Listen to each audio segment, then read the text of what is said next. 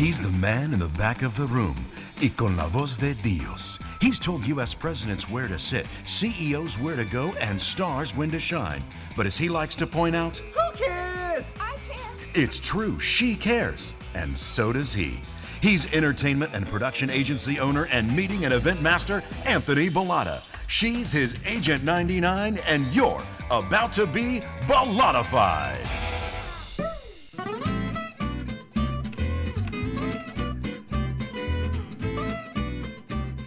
Hi, friends, and welcome to another episode of Bellatified, the one, the only podcast about events, entertainment, and engagement.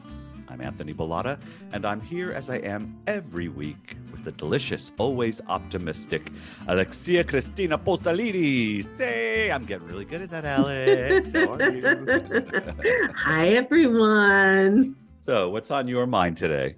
Well, I'm glad you asked, because as you know, we Greeks invented parties and rituals. We know. So this morning, I woke up thinking, ta koufeta prepi nainese monus arithmus. I woke up saying the same thing this morning. Did you? It's a mouthful, isn't it? Oh, yeah. It means the koufeta must always be in odd numbers. And what is the koufeta? So I think this happens at a lot of weddings. I mean, I mostly go to Greek weddings, but you know, the Jordan almonds and they're wrapped in the netting. Oh, yes. Right? Okay, Yes. So they're given out as party favors and they have to be wrapped in odd numbers. So when a bride is getting married, she will have a koufeta wrapping party. And all the bridesmaids and the women get together and they do this. And the reason it has to be wrapped in odd numbers is because odd numbers are indivisible. And that symbolizes the couple will never be divided. Oh. Right? Fabulous. Isn't that awesome? And then the single ladies and or girls, even if you're young, will take that koufeta after the wedding, go home and put it underneath their pillow. And they will dream of their husbands to be. Now, this is great because it sets us up to be disappointed at a very young age. But because those koufetas have absolutely no power whatsoever. No. Yeah, they actually do because the meaning behind the superstition behind it does, because at Athena's koufeta wrapping party, one of the bridesmaids was drinking just too much ouzo, and she wasn't paying attention, and she wrapped them in even numbers. This was not good. The single ladies who had the even numbered koufeta put them under their pillow, but instead of drawn in the man's, they drew in bed bugs. So there was an infestation of bed bugs. Now, this is going to completely throw off the Greek wedding season, which is tragic, right? Oh, my Lord. I'm itchy. Well, that's just it. When one Greek gets engaged, it sets off a domino effect and like 10 follow suit. And then, you can't have a bunch of itchy, scratchy bridesmaids. So it's bad. So what the yayas did, they got wind of this. They went to the bridesmaid responsible for the even wrapped koufeta. They made her redo them. Then they dispersed all across town, handing out the newly wrapped koufeta to all of the bridesmaids who had the wrong ones. And then each yaya spit on the koufeta and the bridesmaid 3 times, toot, and the infestation miraculously cleared up. Where would the Greeks be without yayas? I just don't know. They wouldn't be here today. We wouldn't. There'd be no stories. Right. Civilization, parties, and rituals would end as we know it. Would end as we know it. Yes, absolutely. Well, thank you for that. Thank you for sharing that. And please be warned, all of you who are preparing your koufeta for your weddings, odd numbers only. Odd numbers only. So, my friend, what are you thinking about today? Well, I'm glad you asked. Let's get tipsy! It's time for the tip of the day. All right, so my tip today, because of our guest, is, well, we all know that everybody likes to play. Everybody likes to play. I swear, if you look at anybody's cell phone, there's a game on there that people twiddle away doing. So it's exciting. And it can also, I'm talking about play, can also exhilarate an event. The prizes don't need to be noteworthy because the fun will be. Now, although in some circumstances prizes can and should be of value, like if you're at an incentive or a fundraiser, but they don't have to be again. And remember, it just takes a little imagination to insert a little play into any event. We could be talking about table trivia, branded brain teasers, all the way up to a full-fledged TV game show. Now, this can be done very simply, as I said. I just was the recipient of this at my birthday party where 30-some-odd trivia questions were written by two very lovely people, and the guests of my party had to answer the trivia questions correctly to be considered my BFF. It was a great game. People loved it. And we share that with you today for you to use. Our tip of the day. Let's play, because play will make the day. Okay, before we get started, if you're a new listener, please take this time to like and subscribe. Go ahead. We'll give you a sec. Why, thank you!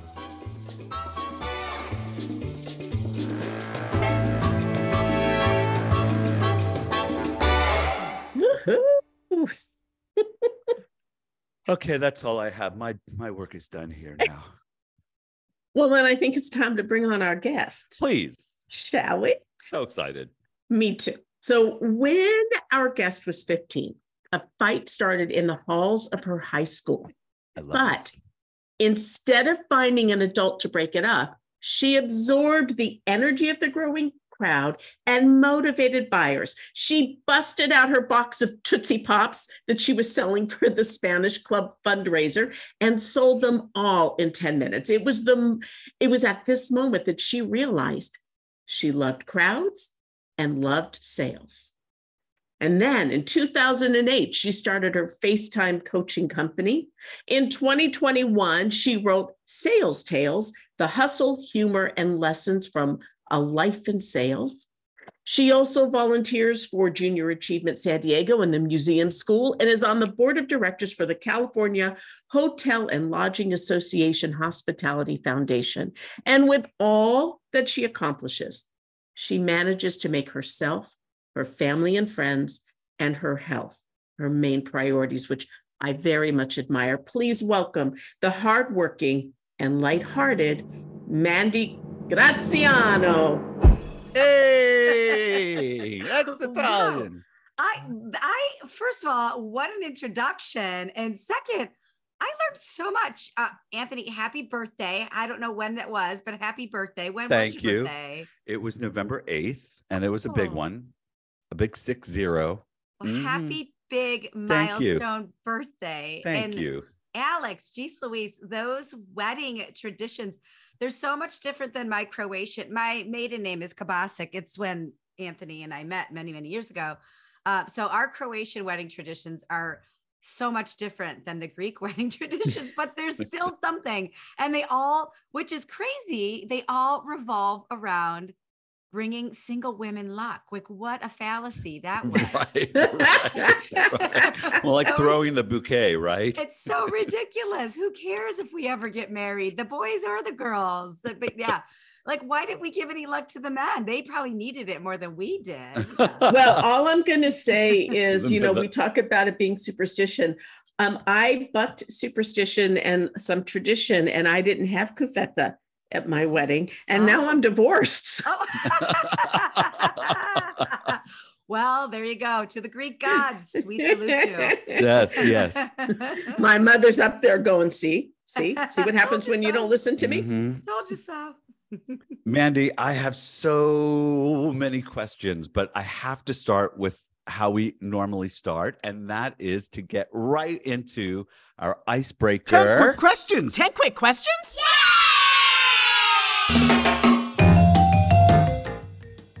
I'm so ready. Alex keeps time. I ask questions. Are you ready? 2 minutes on the clock. Okay. Crack my knuckles. Ready. Got to go real fast. Fast. Okay. Mandy Graziano, Do you believe in miracles? Yes, of course. What do you love most about what you do? Everything. The speed, the pace, excitement. When was the last time you tried something new? Yesterday. What'd you do? I tried to edit my video on Zoom. I'd never done that before. Good for you. I love somebody who tries something new. Thank you. What's the first word that comes to mind when you think about you? Curious. Oh, that's a good one.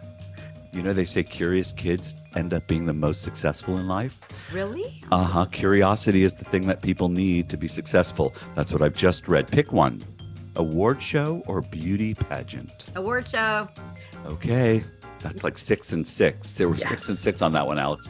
What is the most memorable live concert show or festival you've ever experienced? We have to ask that. Oh, Smashing Pumpkins, Oh. 1999, Dublin, Ireland. The world was supposed to explode, and I went on a free trip that I won at a radio station, Dublin, Ireland. Wow. Wow. Ah, What's that song? You're a rock star. Da-da-da-da. Isn't that the song? You're You're a rock star. Right. Keep the game on. Yeah. Play. Yeah, I don't know. Yes. Good. Great. Okay. What do you think about when you're driving? I'm always thinking about marketing, some sort of marketing for the business. It just comes out of my brains. Yeah. I get that about you. I get that. That's a great thing. Everybody needs one of those. If Mickey Mouse weren't famous, would you have him over to your home for dinner? No. Is that what you really wanted to say? I don't know Mickey Mouse. It just creeps me out. No, he's not welcome. He's a mouse. Who wants a mouse at the dinner table? Exactly. Have you ever done drag? No. Well, I've gone to drag shows, but I've never done drag. I've never Okay. worn drag. No. Something to do. Another new thing to do. Yeah. And Good number tip. 10, what's the one thing you wish you could stop doing? Biting my nails. Ooh. I don't bite them. I don't bite them with my teeth. I just like trim them. Like I just, I fidget with my hands. Yeah. Fidgeting. Yeah. You're a fidgeter. Okay. Mhm, You know what? Everybody has a little something. Yeah. Thank you for sharing yours. Thank You're you. welcome. You're welcome. So I bought Sales Tales, The Hustle, Oh, Humor, and thank Lessons from a you. Life in Sales. I meant to buy the book. I bought the audio book instead, Oh, good. which I think is probably God giving me that, like just not giving me the option, taking it away and just delivering me that because it is fabulous. Oh, thank you. The audiobook actually is a little more updated than the regular book. Oh. Because Ah, some time had passed. Like I finished, the book was finished being edited in like August 2021. And then I recorded the audiobook in February 22. So, there's a little more updates in the audiobook. ah. Yeah. Well, you use that COVID time wisely, it seems. The book is really excellent and it's very it's disarming because it really does make sales sound like fun and you do a really good job of eliminating the cringe when you say the word sales in Thank your you. book. And that's what it's really all about. And the fact that I got the audiobook is just tremendous because you state in the beginning that you don't want to just read it. You want to deliver it in a way that's going to be meaningful and impactful. And you do. Your Aw. humor comes through from the very, very top of the book. And so thank you for that. And this, I'd like to talk about sales since Yeah. that is really your bailiwick. You're so successful at it. We didn't name all of the awards that you've won, all the times that you've been one of the top salespeople in your organization or the top salesperson in your organization. Tell us a little bit about the book and some of the top lessons that you'd like to communicate from it.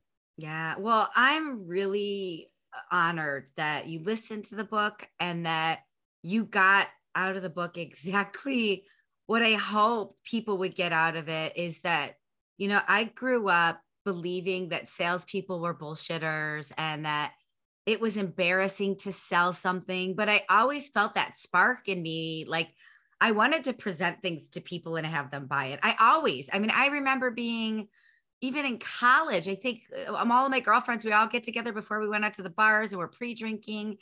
And I made a club sandwich and I wrapped it up. And then we made a couple, like 3 or 4, we wrapped it up. And I was like, let's take these out to the bar and wrap them in 3 different ways and see which one sells. And it was just like this, it was just a stupid activity that now I understand that's merchandising, but I didn't know that back then. Right.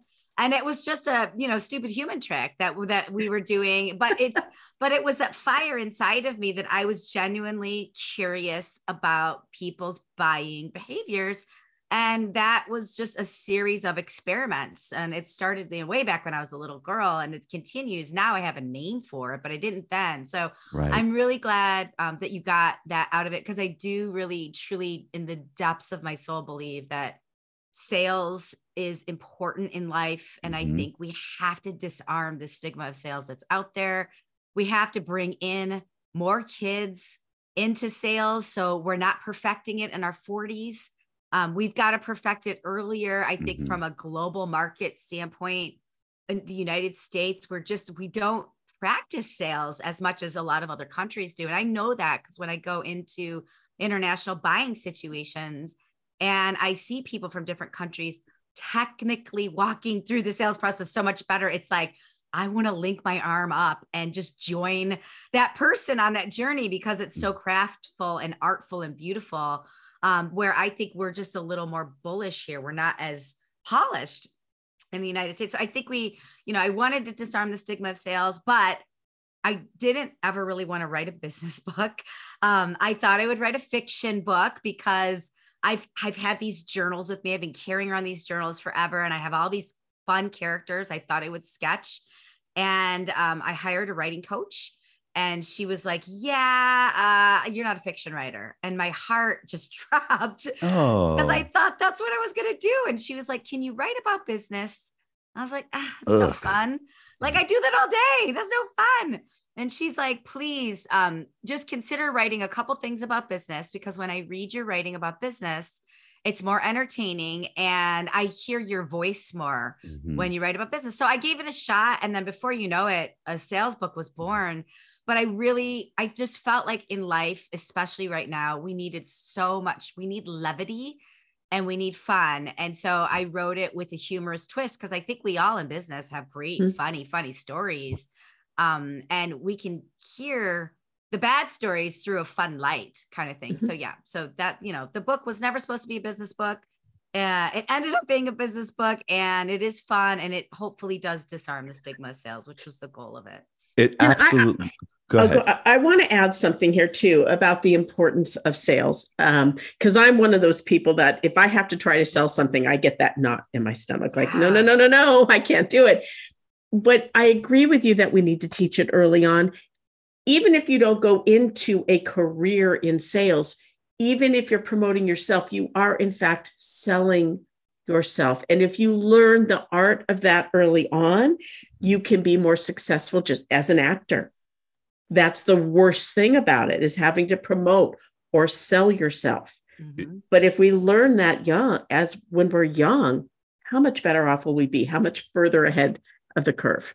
Yeah. And it's like, if you think about, even forget about selling yourself, to think about just persuasion in general. Like, when was the last time, if you can just think about, when was the last time you wanted to persuade somebody to do something that you wanted them to do, or you wanted to, right now my husband and I are talking about a renovation, and our house would just like completely look like the Ritz Baccarat if we had it this way, and I want our house to look like the W.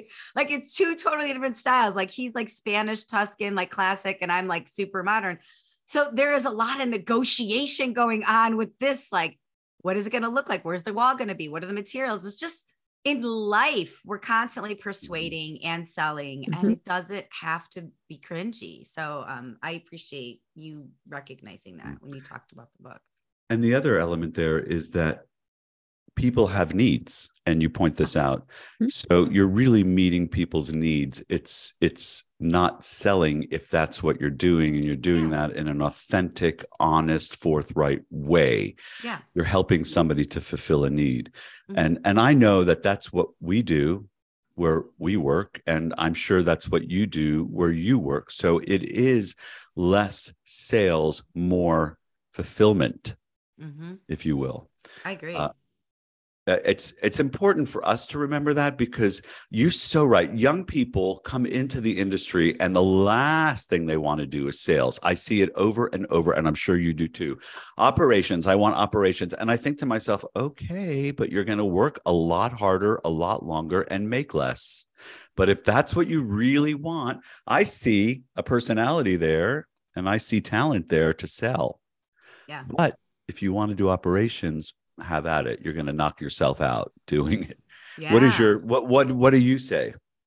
It's funny because I interact with a lot of young people all the time, and that's just, everybody wants to be an event planner, and that's great. It's really hard work. I mean, that's how I started too. It was really hard work, and I don't mind hard work, but there's just so many other ways to look at it. And it's funny. My cousin was visiting a couple years ago, and he's a great storyteller and great personality and a great listener, which I think a great salesperson is a great listener.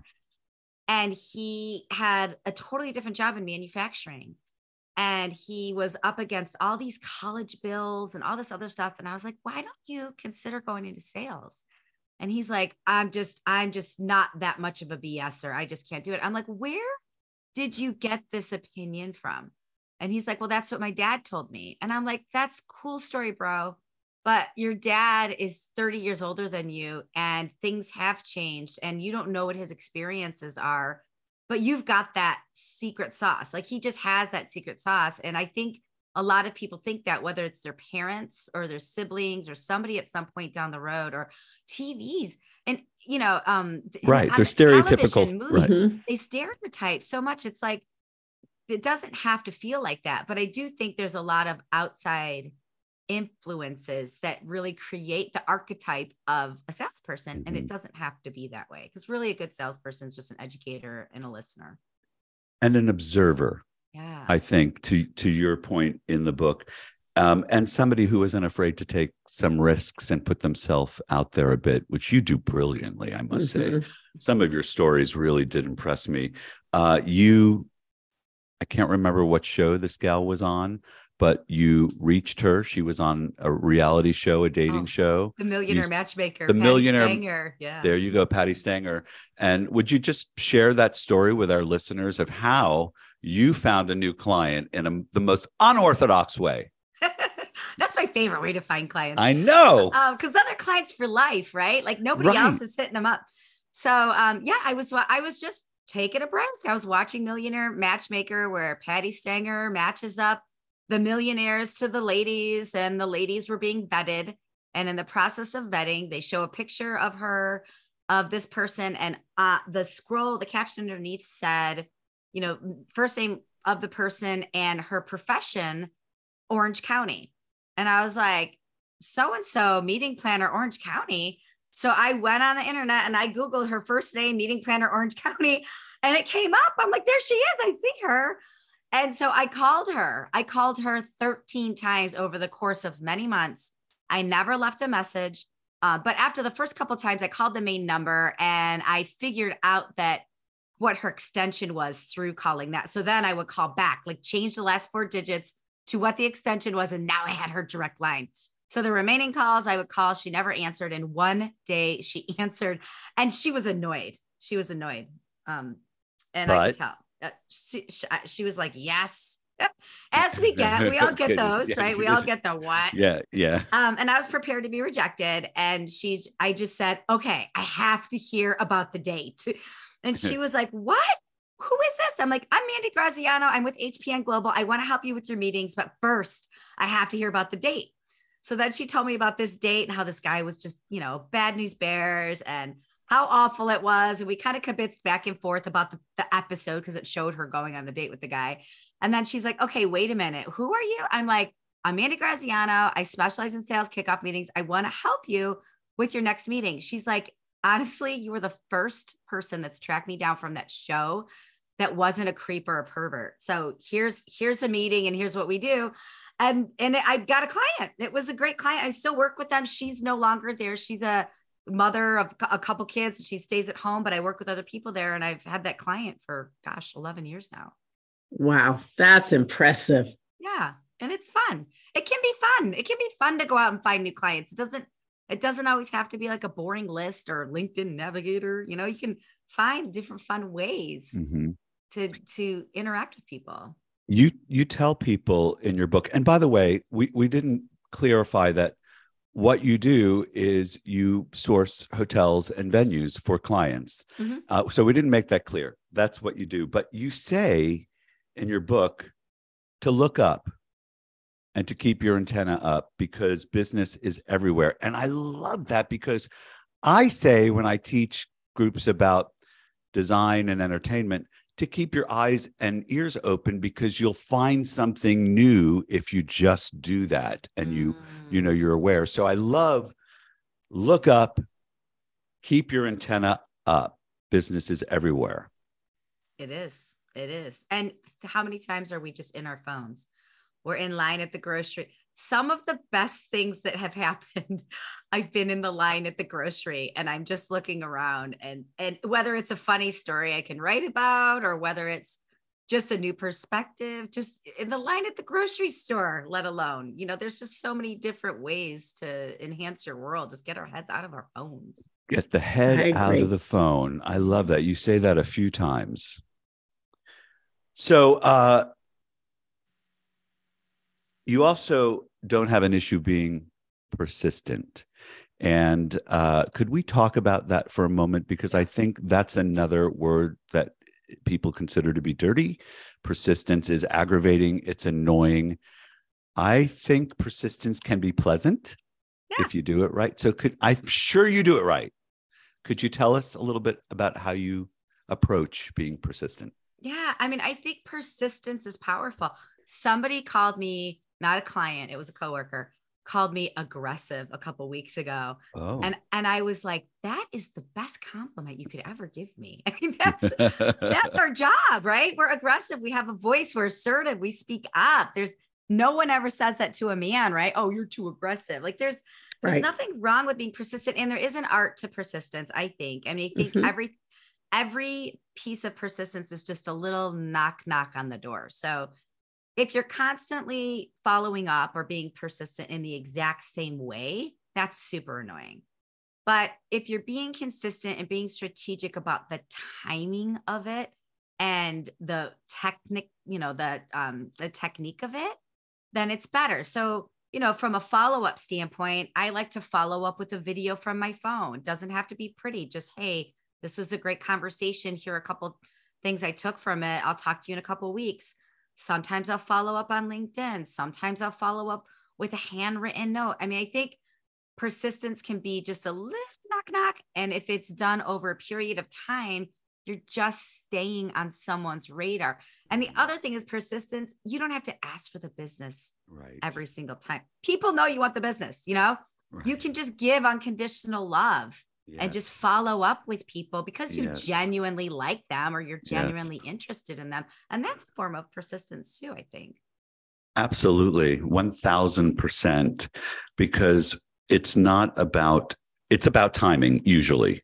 You call and the need just happens to be right there. So the persistence helps you to be front of mind when in fact the need, comes to be. Well, and what I want to add, because what I took away from that as well is that you change it up so that it isn't annoying. I get an email from a particular artist every single day. It starts prior to the holidays. It's the exact same email for years. And I get it in my inbox every single day. And I just click, trash, because I don't need to see this every day. I know you're out there. But I like that. You be different. You can be persistent, but be different. Yeah. And don't you delete emails like that? There's some muscle memory there. You delete the emails that you see all the time. And so if someone's always going to follow up with you every Monday at 10 a.m., you're probably going to delete it because you're like, I know exactly what this says. And this doesn't bring any value to me. And I'm not going to bring any value to it. So one less email. So there's, have you heard of a speaker? Her name is Erin King. She just spoke at our HPN conference last week, and she dropped a nugget that I thought was really powerful. She said, she wrote a book called Digital Persuasion. And she said, you have 10 words in an email to capture someone's attention. So she showed examples of just, hi, how are you? Hope you're well. Hope you're great. Right. What we all do. It's just like, hi, hope you're great. And it's like the first 10 words are everything. And that was just last week. That's really fresh on my mind. So that's helped me recraft some of how my opening emails are too. It's like, what am I doing in those first 10 words to grab someone's attention or to keep them reading more?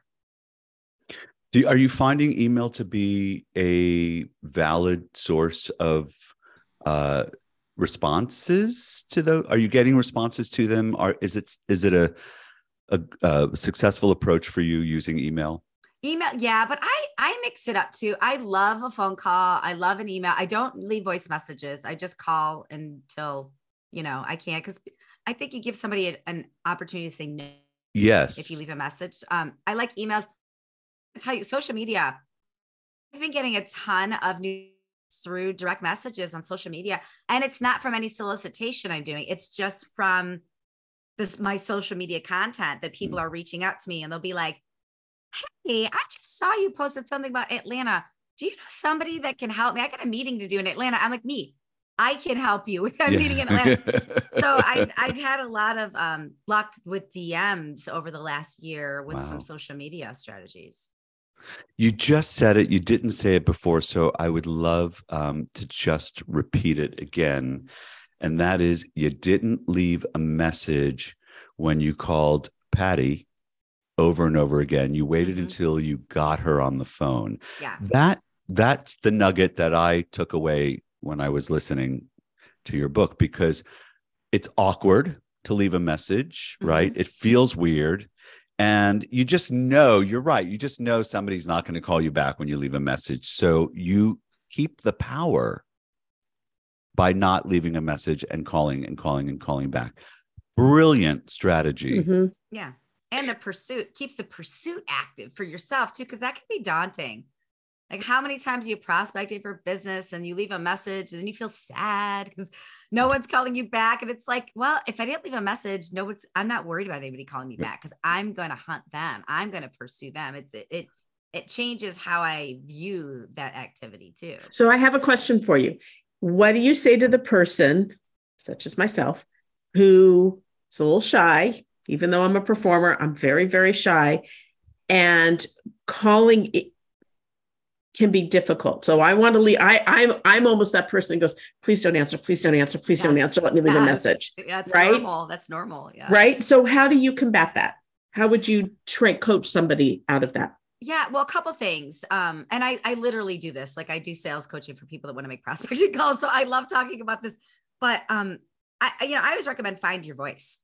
Like, if you don't like to be on the phones, don't be on the phones. Find something that works for you. Maybe that's email. Maybe it's networking, and maybe it's you and a bunch of pals going to networking events all the time. Just find what you like and do that. And if you have to make a prospecting call, then I always recommend preparing your lists in advance and going into what I call the closet, but it's really just a private, dark space that you have no distractions. Not dark, you want to see light, but just no distractions kind of space, notifications It might off. feel dark, but it isn't. It does feel dark. Yes. It feels so dark and lonely. Yes. But like, and just powering through, just do a power hour and dial 20 times. And then you'll get better and better at it. And for a lot of shy people too, sometimes I suggest writing a script, because the more comfortable you get with saying these things out loud. Now, your first couple of calls are going to stink because people are going to understand. They're going to know you're reading a script. Yes. But the more comfortable you get audiating that, right? Saying that out loud. Sometimes you take a drive and you're saying it, you're in the shower, you're practicing it. the more comfortable you get with that script, the more comfortable you'll be on the phone. And just remember, like, you know more about your product than the person on the other end. The worst they could say is no, but no is just, you know, one step closer to yes. So they're just helping you. They're helping you find that yes. How do you deal with the no and the rejection? You said earlier that you go into the call, you went into a call, you were totally prepared to be rejected. What does that feel like? How do you do that? I mean, I feel like I'm prepared to be rejected all the time with everything. I mean, I just, maybe that's why you're so happy. Yeah, no like expectations. I have no expectations. Like, my assumption is everybody, you know, I have a friend who talks about how she's like, well, so-and-so didn't invite me and da, da, da, da. I'm like, I don't even think like that. I assume that I can, if I want to go somewhere, I'll just crash a party. Like, I don't assume I'm not invited. I don't assume people don't want to work, don't want the business I'm working on. And if they do, if they say no, then they've got a good reason, and that's okay. You know, it's like, I'm not afraid of rejection, and I assume I'm always going to be rejected. But for me, that's just information. Like, I just feel like, no, why? Oh, okay, that's interesting. That's just information that helps me get to a yes eventually. And fulfill that curiosity. Yeah. Which is how you approach, which is disarming.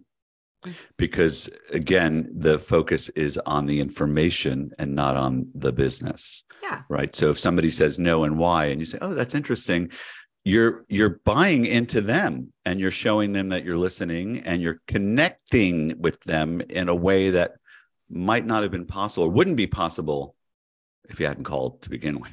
Yeah. So you're right. You are closer than you were before. Yeah. And I thank people, you know, sometimes people say, you know, we decided not to work with you. And I always thank people. I'm like, thank you. It's so much better to be told no than to be ghosted. Yes. So I'll just say that. Thank you so much for letting me know. And I'm really glad that you found, you know, a solution that best works for you. And if anything at all changes, or if you have any questions along the way, let me know. Like, I'm happy to be a resource. I don't think no has to be adversarial either. You know, no can eventually turn into a yes. I like that you prepare to be rejected. I'm in this course of study, and before we begin, we always say no attachments, no expectations. And that's a great way, I think, to approach with sales as well. Yeah. And it's like, do you follow Don Miguel Ruiz at all? Or have you read any of his books? He wrote this book called The 4 Agreements. And one of those 4 agreements is don't take anything personally, you know, and it's like, everybody's got something that they're working with. They're noodling on something's everyone's struggling or in some pain or in some level of happiness. Right. And so much of their stuff has nothing to do with you, even if they're jerks. Like, so much of their stuff has nothing to do with you. So it's hard, but I really try and practice that, because if I consumed all of the negativity and all that other stuff that comes my way, your way, all of our ways every day, I mean, it could be debilitating. And I don't want to personally live that way for myself. And you share that as a necessity to being successful, and that is having a positive outlook. Yeah. It is. Right. And you just said you don't go into something assuming they don't want to work with you, or they don't want what you have to offer, which, first of all, you don't make assumptions. That's another one of the 4 agreements, but it also puts you in a position to not feel stressed about making the call to begin with. Oh, they don't want this. Oh, I'm just, wasting time. Yeah, that's dirty self-talk. It is. And we all do that, though. Don't you think? I mean, I'm guilty of it too. We all are these self-graders, and we're all like, well, they don't want to talk to me. Or they don't, and it creeps in. Like, it's a practice to be positive. And I think, it's a lot, the default behavior for, I think, most of us is like the negative self-talk, right? You have to practice positivity to really be able to exercise it consistently. Part of that is being grateful for you. Yes. Do you have affirmations that you say daily? How do you stay positive? I don't have daily affirmations, but I have. So tomorrow, for example, the day before Thanksgiving, every year I do the ceremony of the thorns. And that is where I pick the things that were bad that happened this year. And I announce them. Like, so I'll take a rock or a flower, something of the earth, go outside, whether it's a bridge or a backyard or whatever, and I'll pluck something off of it. And I'll announce it. Here's the bad thing that happened this year and something good that came from the bad thing. Because I think most of our power comes from pain. And I try and it's easy to be grateful for the stuff we know we're grateful for, but some of our best growth comes from the struggle. And I really, really try and be just really authentic about it. Like instead of how are you, I try and ask what made you laugh today. I really want people to be authentic with me. I try and be as authentic as I can. And I think that's a part of being positive too, because that's a muscle that you're flexing. But yeah, I mean, I just look for the good. I just try and look for the good. There is good in even the crappiest stuff. There is good in everything. And then if I can't possibly find it, then I just give myself some grace and some space to feel that, like, hey, I can't find anything good about this. Eventually I will, but I'm just going to give myself that space to feel what I'm feeling right now and either heal or move through it in the tumultuous way. Sometimes we do, but always knowing that there is going to be something good eventually about it. So let's switch gears for a moment. Okay. I have to ask you, what is boobaful? You are boobaful. Oh. That's a coffee cup. Yes, it's a coffee cup. My friend Lori, who I call Kitty Cat, Lori Kitty Cat gave that to me. And I wish I had it in here. It's a coffee cup that has just a bunch of boobs on it. And it says you're boobaful. and the meaning is there's no meaning. It's just a fun coffee cup. It's just I found it funny. Yeah, it's just a fun coffee cup. Lori is a gal pal I met. She's from Ohio too. I met her when I moved out here to San Diego. We were at a Mission Beach party. I was with some guy friends.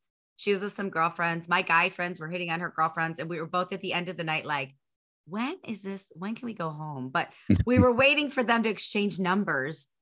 And I was kind of bored. She was kind of bored. And we just struck up a conversation and we just became, I think I gave her my pager number, by the way. And pager. Yeah. And then we had a dinner the next day at the City Deli, actually in Hillcrest. Wow. And then we just became gal pals ever since. But I'm sure everybody has that friend. Yes. That like, nothing has to be explained.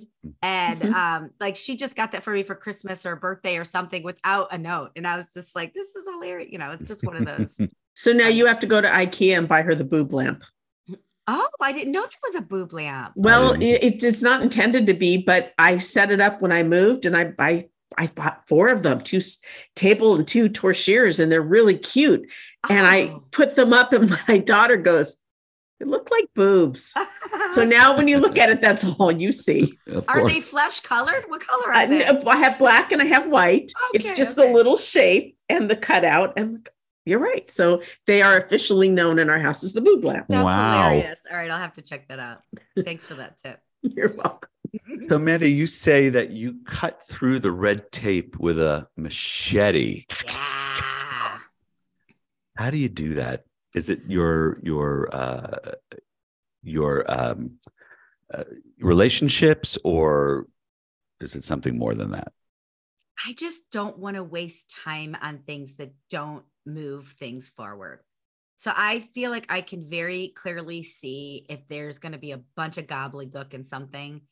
And I literally, from a vision standpoint, I just move things aside to get to the core of whatever that is. It feels like it's, how red tape can be. It does feel like you need a machete or a chainsaw or a torch or something to get through it. But I feel like I can really clearly see when this is going to be a really thick process and it needs some chopping down. So I want to ask you on the same vein, do you consider yourself a rule breaker or a rule follower? Oh, I'm a rule breaker. That's what I was thinking. My husband, it gives me so many rules, and he should. That's probably why we've been together so long. I need rules. And I do. Why? So you have something to break? I don't know. So you can get your machete out. I need my machete. I think some level of confinement is good for me. Otherwise I'll be all over the place. But I also like the erraticness of the thought process of creativity and stuff too. So, I guess it depends on the situation. I'll follow the rules from a law standpoint. I'm a law-abiding citizen. But just wants to make that clear. I just want to make that clear in case the popo's listening. But I think, there's always some movement. There's always some bend here or there in a lot of the rules that are out there for all of us. What about you guys? Are you rule followers? Are you rule breakers? Oh, that's a good question. I think we're both rule followers, to be honest with you. Such a rule follower. Annoyingly so. Mm-hmm. And unless I look at it and go, that's just really dumb. Yeah. So I always tell my daughter, if I say break it, it's okay. Because I will follow the dumbest rule. But if I get him in that point, you're fine. Is she a rule breaker, rule follower? She used to be a super rule follower, and now she's not quite as much. She's finding her voice. So she's 10 steps ahead of me. Is this something that it's all or nothing? Like if you only don't follow some rules, then you're still a rule follower. Or if you don't follow some rules, then you're absolutely not a rule follower. Is this an all or nothing situation? I don't think so. I mean, for me, I don't think so, because there are times where there's rules and I respect the rules and I'll follow the rules. But there's times if I see rules that I'm like, doesn't make sense. Let's figure something else out. I mean, I don't think it's all or nothing for me. I don't know. What about you guys? It doesn't feel all or nothing for me. I agree. Yeah, I totally agree. It's not all or nothing, because there are some rules that feel really foolhardy and have no intrinsic purpose really, other than to aggravate and annoy people. I mean, there are some rules like that. Yeah. Or certain people just like to make the rules too. And you're like, well, that's good for you, but not for me. Like, No, I mean, I just did this recently. I did not follow a traditional way, the rule of doing something, of writing a letter, and it helped me. I think the only time it doesn't help is when the law is concerned, because then you want to follow it. You want to follow. You want to be right. Exactly. A citizen. Yeah. Again, so in case the popo's listening. I'd like to share something with you. A roller coaster, twisting, turning, up and down. Life is but a ride. I wrote that in your honor. It's my haiku. It sounds like a haiku. It's 575 rhyme scheme. Yep. Good job. Oh my gosh. Can you email that to me, or I'll listen to it and write it down? I love that. I will email it to you. Absolutely. Okay. You inspired me when you started your book with a haiku, and I thought, I'm going to have to write a haiku for tomorrow. Thank you. I wrote a haiku. So I would absolutely love to share it with you. Thank you so much for wanting it. I think we need a haiku corner for the podcast now. Yes, we do. Haiku. Ooh. I was almost going to start with haiku.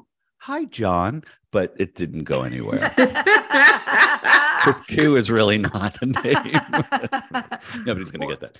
Well, it's funny. You know why I started the book with the audiobook with the haiku is I used to listen to all these audiobooks and I never knew when they started, because it was like ISBN number, blah, blah, blah, blah, blah, dedication to John, all this stuff. And then they go right into the book, and I would miss the preface because I was tuned out by the, all the gobbledygook. I was like, I can't tune in. And then I would miss the front part. So I wanted to be very clear. The book was starting, and we're starting with the haiku. Yes. Yeah, that's a great idea. Mm-hmm. It works. It works. You say a salesperson is a listener, an educator, a problem solver, and a consultant. Mm-hmm. Right? I didn't ask this question earlier when I should have, but would you like to expound a little bit on that? Yeah. I mean, I think there's all these things out there that we want to buy or we need to buy, or things available to us.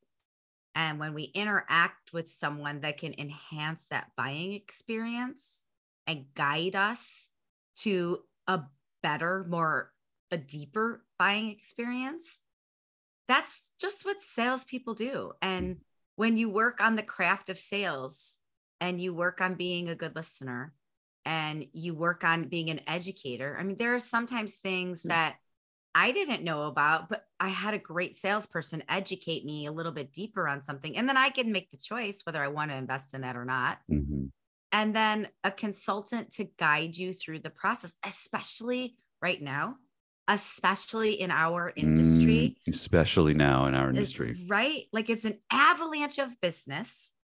Everybody's short-staffed. Everything's transactional. But if the salespeople on the other side just take a second to be like, our customers need to understand the market conditions. They need to understand supply chain. They need to understand labor and food and beverage issues and construction issues.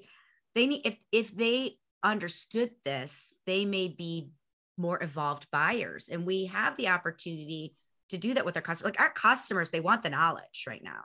They really, really do. But we're transacting so quickly. And I really think if you listen and you guide and you consult and you educate, that you're going to have customers for life if you focus on those things instead of just like a quick sale, quick transaction. And part of that education is educating yourself and knowing what's out there, what your competitors are doing, what product is out there that you can add to your product sales, whatever is out there, you really need to know. And that's when you can start to educate people. Yeah. And be the thought leader, really, really understand, know thy competition and sell against thy competition with integrity. And thank you for that. Selling against the competition is really easy when you are very well versed on the market, right? When you really know what's going on, you can say why your product's better without saying anything bad about the competition. You're just pointing out the 3 reasons why you're better, knowing those 3 reasons are why your competition isn't great, but you don't ever have to say your competitor's name, right? Right. I do think, really striving to be a thought leader in whatever industry you have and sharing that, unconditionally sharing that information with your customers, whether buying from you or not currently, just arms them and makes them better buyers too. And you say something very important. You don't have to denigrate your competition. No way. In fact, I am less likely to want to engage with you if the first words out of your mouth are, well, you shouldn't buy from these. You shouldn't do this because they're this, they're that. I'll turn around and walk away. I agree. I do the same thing. That is cringy to me. Cringy. Yeah. Very cringy. Yeah. And it shows a lack of confidence in your product, your ability, your service. Yeah, totally. I agree. So on a personal note, Mandy, I actually know where you live. I hope that doesn't scare you. How fun. Are you coming over? I might. I just might. Pajama pants off. What? we have actually had Joe on the show, but we have friends that live a few houses away from you on Hillendale. No way. Yes, Joe. Oh, I can't think of Joe's last name. D'Angelo. Whitaker. Well, Joe Whitaker and his partner Colin live in the 8,000s, I think, in that area. No way. Yeah. I know people by their dogs. Do they have any animals? They have a dog. Yes. Okay. They have a dog, but I couldn't tell you the name of the dog or That's okay. Yeah, but I'll find out. Yeah, find out. Because then I can share that with you. Although I'm getting a note from D'Angelo right now saying, "Oh, not at the house right now." Oh, they're not at the house right now. Okay. Oh, gotcha. Okay. Nonetheless, it's time. Oh, wow. It's getting good. The dog is with the X. D'Angelo, tell me more. Where's the X? Yeah, where's the X? In this week's Bellatified telenovela. Oh my gosh. Oh goodness. Let me put the other foot in my mouth then. Great. You said you could edit, right? Oh, yes. But we may not. It's funny. It's funny. It's so funny. So I think we have to get to the nitty gritty. All right, let's do it. That means that we're coming to the Bellatified 5. All right, Mandy, what is your golden rule? Stay curious. Curiosity is a superpower. Mm-hmm. It really is. What is one of your daily habits that you believe contributes to your success? I wake up in the morning, as cheesy as it sounds, and I give my husband a hug and a kiss, even though he's still sleeping. And I give my dog a hug and a kiss. And then I RPM, rise, pee, meditate. Those are, even if it's just for 5 minutes of silence, I meditate. RPM. Mm-hmm. I'm stealing that one. I stole it from a woman named Mona. I can't remember her last name, but she spoke somewhere at one of my things that I belong to, and I thought, I'm gonna steal that. So RPM. Mm-hmm. That means I have to change my morning habit. I can't make making my bed the very first thing anymore. Well, you could do the RPM after the bed. Yeah, that's true. Yeah. I think so. What are the things you tell yourself when no one is listening? Ooh, you can do this. You got this. That's probably the anxiety disorder talking, but yeah, you can do this and you got this. Well, I think it's working for you because you can do it and you have got it. Thank you. you. I think so. There's sage words. And I think more of us can use those words, honestly, because the self-talk is really what pulls you through, right? Yeah. Agreed. How old would you be if you didn't know how old you are? 33. 33. Why? It's round. Well, and it rhymes. So I always rhyme for my birthday. And that was my favorite rhyme. Easy breezy 33Z. And I really do felt like I was at my easiest and breeziest at 33Z. So I like that. I like that. I wouldn't want to be in my 20s again. That was miserable. Yeah. But it was I hard. started figuring things out a little bit in my 30s. You can't be I'm not going to go there, but you still look like you're in your 30s. I'm just saying. I would say you're 33 now. Yeah, I would say so too. I'm 47. I just turned 47. Wow. Yeah. When did you just turn 47? August 9th. August 9th. Happy birthday. Late, but you know. Yeah, you're looking good, kiddo. Yes. Thank you. So are you, good. kiddo, birthday boy? Well, thank you so much. All right. So what is your why? Oh boy. I mean, my why, I want to find the good and be the good. And that's not always easy to do, but yeah, I just look for the good and celebrate it.